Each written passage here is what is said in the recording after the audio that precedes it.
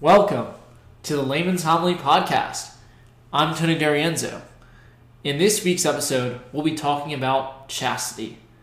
How is it defined? Why is chastity so hard to practice in today's culture? And what are some practical ways to help practice chastity? All this and more on Layman's Homily.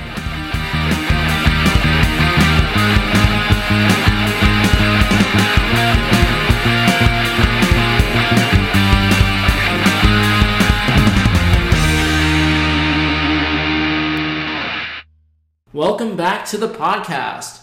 As always, we have a packed show for you, so let's dive right in. So what is chastity, this main topic of this week's episode? Well, if you look up the word chaste or chastity in the dictionary, probably the first definition given is something like abstaining from sex or abstinence from sex or something like that. Now, if this were the true definition of chastity, then married people couldn't really practice it, right? So this dictionary definition, this abstaining from sex, is actually more like the definition of being celibate or celibacy, which can be and often is a part of chastity, but it's not the whole picture. Chastity means loving people in the way that they're meant to be loved. So if you're married, you love your spouse in a different way than you'd love your friend or your sister or brother or something like that, right?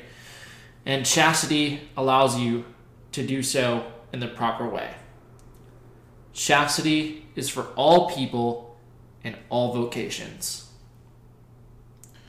But why is it so important? Why is it an important virtue to have? Well, again, just like I said, if we have chastity, we can love everyone in the right way. For another reason, we can look at what Our Lady of Fatima said to the three children whom she appeared to. And one of the revelations that Our Lady gave to Saint Jacinta at Fatima was that more souls go to hell due to sins of the flesh than for any other type of sin. Now you may be wondering, what are sins of the flesh? Good question. They're mostly sins against, you guessed it, the virtue of chastity. So that's why chastity is so important. It helps us to avoid hellfire and to love everyone in the right way, which is always a good thing. Now, why is chastity so hard to practice in today's culture? Well, we live in a pornified culture. Now, what do I mean by that? Well, most boys are exposed to pornography in middle school or younger. I'll admit that I fall into that category. Porn is everywhere.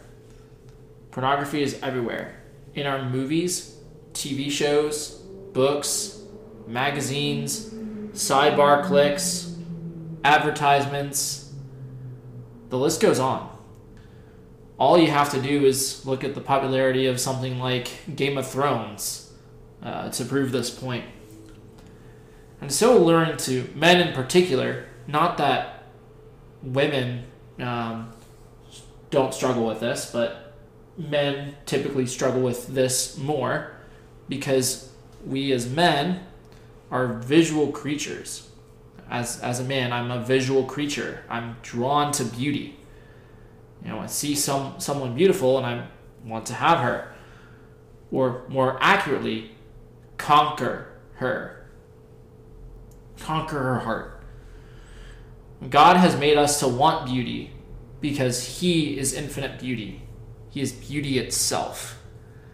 But in order to receive that infinite beauty, we have to sacrifice. We have to give of ourselves. And we don't want to do that.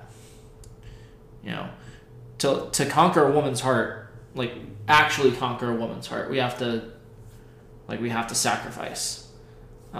We want all the beauty without any of the sacrifice. We want, as men, we want to be, or well, as extended adolescents, we want to be knights who don't have to bleed. Right? See, if we were men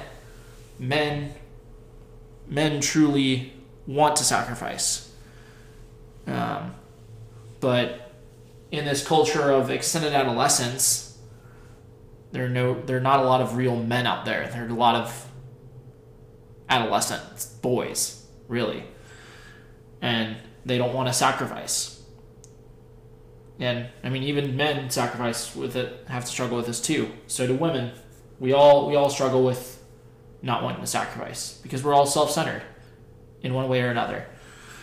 But that is the trap of pornography. That's the trap of the hookup culture. That's the trap of this secular society. It offers us these sins in particular. It offers us that fleeting beauty and that fleeting pleasure without any of the sacrifice. And so we fall into sins of unchastity with a snap of a finger. Now, in a letter to a friend, C.S. Lewis, talking about the sin of masturbation, fun topic. If you don't know what that is, it is pleasuring oneself. To give a little euphemistic definition, but C.S. Lewis wrote, "Masturbation sends the man back into the prison of himself, there to keep a harem of imaginary brides.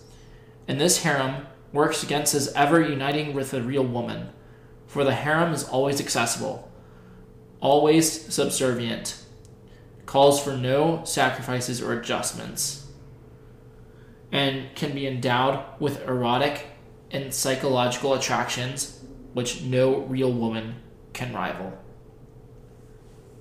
So, this is absolutely 100% true. He wrote this in the 1950s, like so much, over half a century before this really became rampant. And it shows that this sin is so timeless. The struggle with chastity is, particularly with men, is such a timeless struggle. And I mean, women struggle with this too. Again, I don't want to discount the fact that there are women out there who do struggle with these sorts of sins, but again, the problem is definitely more prevalent among men. Now, another trap that we fall into, that our culture tries to trick us with, is to make us think that we're not hurting anybody. I'm not hurting anybody by consuming pornography, so it's okay. It's this sort of like such a far removal. We're so far removed from the actual act, and yet we are participants in it, but we're just kind of viewers, consumers, not actually, partaking in the act like in a physical way. So it kind of feels like we're distant, and so I don't feel like I'm hurting anybody, so it's okay. It's a very convincing and subtle lie told to us by the devil. Now, he does this with other sins too, right? Especially sins we commit in the darkness of our own rooms. It's just like, okay, I'm distant away, I'm not hurting anybody by doing, X, Y, or Z, so it's okay. Now, Jason Everett, who's a wonderful speaker and writer on particularly the topic of chastity, he debunks this myth beautifully in a little book called Pure Manhood, which, again, anybody can read it. It's mostly geared towards men, obviously, but anybody can read it. So he says it similarly to this. So picture this: you're married. Okay. If you're a guy in the audience, if you're a man in the audience, just picture this: you're married, and your wife gives birth to a beautiful baby girl. And if you're a woman in the audience, picture that you're in the position of the wife, I guess. So you're married, and your wife gives birth to a beautiful baby girl. You love this child so much that you never want anything bad to happen to her. 17 years later, she's having her birthday party at a pool. Your son decides to take pictures of her in her swimsuit and sells them on the internet. The daughter says that it's okay as long as she gets a cut of the money. And since she is so attractive, her pictures sell like wildfire. And thousands of internet strangers are lusting after these pictures of your princess. They stare at her body, maybe even masturbate to it, and comment with sick jokes about what they think of her. Would you feel hurt? I would imagine that you would. I know I would. If I were in that position, the position of the father. Every female model in the porn industry is a daughter of an earthly father, and a daughter of the Heavenly Father. Imagine the heart of the Heavenly Father, who loves his daughters infinitely more than you or I could ever love our own daughters. His heart grieves when he sees his daughters treated in this way. So yes, we do hurt someone when we view pornography. Our Heavenly Father. We hurt ourselves and the women that we use as objects as well. But we chiefly hurt God himself. And if we truly love him, we shouldn't desire to hurt him. Now, the same can be said, about any males in the porn industry, right? They're sons of the Heavenly Father. And so any women who struggle with that sort of thing, viewing men in the porn industry, it's the same thing, right? Our Heavenly Father is still the chief hurt in this scenario. So now, some of you may not have ever struggled with unchastity. And that's a real blessing. And praise God for that blessing. But for the overwhelming majority, particularly us men, practicing chastity is a constant battle that may stay with us for the rest of our lives. Now, that doesn't sound fun, so let's close on a more positive note. What are some practical ways to help us practice chastity? So number one, I'll give 3 things. Number 1, pray. Prayer. Pray for that chastity. Ask for this specific virtue from God. Yes, be specific and be bold. Think back to the story of Abraham interceding for the people of Sodom and Gomorrah. He kept getting bolder and bolder in his prayer, reducing the number of righteous people needing to live in those cities, for them to be spared. And if he had gone even bolder, then maybe the cities would have been spared. So be bold in asking God for chastity. And don't just go directly to God. Obviously that's route number 1, but we also have the saints and the angels to pray, to ask for their intercession. There's a few good saints and angels to pray, to ask for their intercession would be, your guardian angel. Little guardian angel is more powerful than Satan himself. So your guardian angel, Saint Michael the Archangel, who is the leader of the heavenly armies casting Satan into hell. Saint Joseph most chaste, as we hear in the litany of Saint Joseph, and our Blessed Mother, who's also most chaste, as described in the litany of the Blessed Virgin Mary. So if these powerful heavenly intercessors aiding us, we'll have the heavenly aid that we need to grow in that chastity and to thwart Satan's attempts to lead us astray. Now the second thing, the sacrament of confession.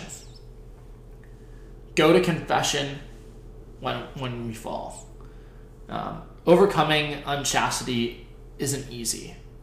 Let me reiterate that. It is not easy. You and I, we need that grace to continue to get back up and keep trying. Receiving the grace that we receive from the sacrament of confession is paramount to starting again after we fall into that sin.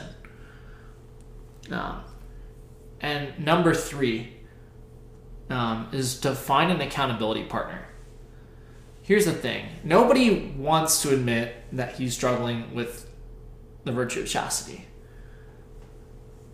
The staggering statistic is that around 90% of men have viewed pornography, and probably at least some of the remaining 10% struggle with different sins that flow from lust, or are just lying about the fact that they don't struggle with pornography. So we're all on this struggle bus together, right? So chances are, the friends that you know, they've struggled with sin of chastity. Men in particular. Again, not that women don't struggle with it. I need to keep reiterating that this is not just a male problem. It is predominantly a male problem, but women do struggle with this too, right? And so most of us also think that we can overcome this battle by ourselves. We can't. We cannot do it alone. It is so nigh on impossible to do this alone.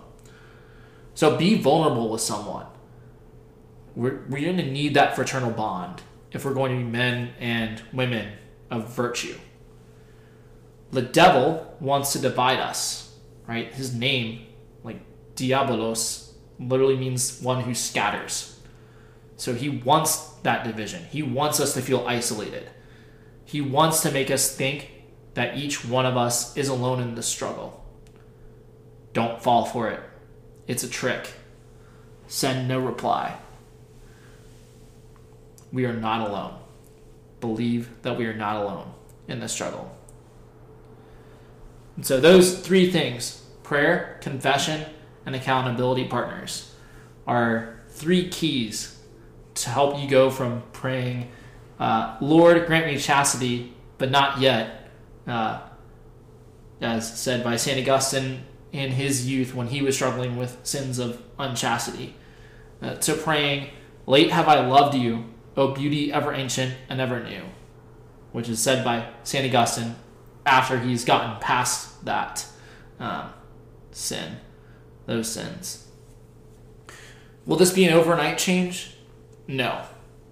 It could be a long journey, even one that lasts throughout your earthly life.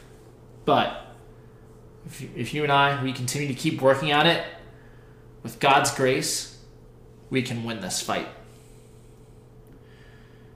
And so that's it for a segment of about chastity, the main segment.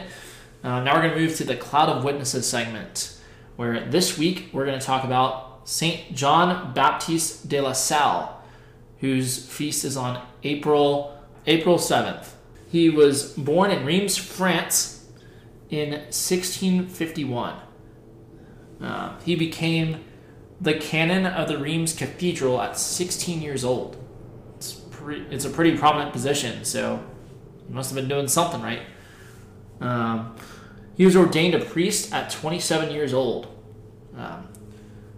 But he was still at the canon of the cathedral at this point, and still very, very wealthy. But he saw this problem where, a lot of the kids in the community weren't able to go to school.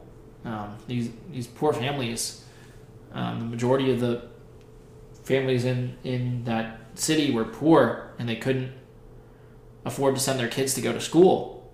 These schools. So he renounced his wealth and his position as canon at the Reims Cathedral to found a consecrated lay community. So these are consecrated single lay men to conduct schools. He called this community the Brothers of the Christian Schools. and it still exists to this day. That's the specifically founded to help out the poor who couldn't afford to send their kids to school. He died in the year 1719, and he became the patron saint of educators. So, thank your teachers this week if you are in school, or if you're not, just take a moment to pray for the teachers that you do have, that they continue to teach their students well, through the intercession of Saint John Baptiste de la Salle. All right, and now we move on to the Lyrical Lift segment. And the Lyrical Lift for this week is the song Higher Love by Steve Winwood. So this was a number one hit back in the 80s. And the lyrics go something like this for the first verse and the chorus. So the song starts out, think about it, there must be higher love, down in the heart or hidden in the stars above. Without it, life is a wasted time. Look inside your heart, I'll look inside mine. Things look so bad everywhere. In this whole world, what is fair? We walk blind and we try to see, falling behind in what could be. Bring me a higher love. Bring me a higher love. Bring me a higher love. Where's that higher love I keep thinking of? Now, ultimately, the higher love that Winwood is talking about, though he may not know it, is God himself. We oftentimes are blinded by lower loves or idols, things like money, material goods, or even sex, or sins of unchastity, right? That's what we've been talking about. These things that we think are the highest forms of love. Love for these things. But deep down, we're still unsatisfied with putting these as our highest love. And we're still searching for that higher love. And we'll only find that higher love when we find God, who is always seeking us and who never stops wanting to bring us that higher love that we keep thinking of. And that'll do it for this week. A few final things before we wrap up. First, if you liked what you heard, or even if you didn't, please subscribe to this podcast and leave a five-star review. This will help us reach more people and get the good news out to a world which desperately needs to hear it. Second, we want to hear from you, dear listeners. If you have questions about anything we've discussed on this episode, previous episodes, or anything in general, please send them via email to laymanshomily@gmail.com. That's laymanshomily@gmail.com. Finally, please pray for us and know we're praying for you through the intercession of the patron of this podcast, Saint Joseph. And it only took me until now to make a remark that this is episode number 10. We've done it. Made it through a decade of episodes. And by a decade, I just mean 10, not 10 years. But it's been really great being able to do this, being able to share this with all of you, dear listeners. So, like I said, continue to pray for us that we can continue to keep producing this content, produce these episodes that are can help bring the good news out to the world. Like I said, the world which desperately needs to hear it. And again, know that we're praying for you through the intercession of the patron of the podcast, Saint Joseph. God bless you all this week, and we look forward to speaking to you all next week. This has been the Layman's Homily.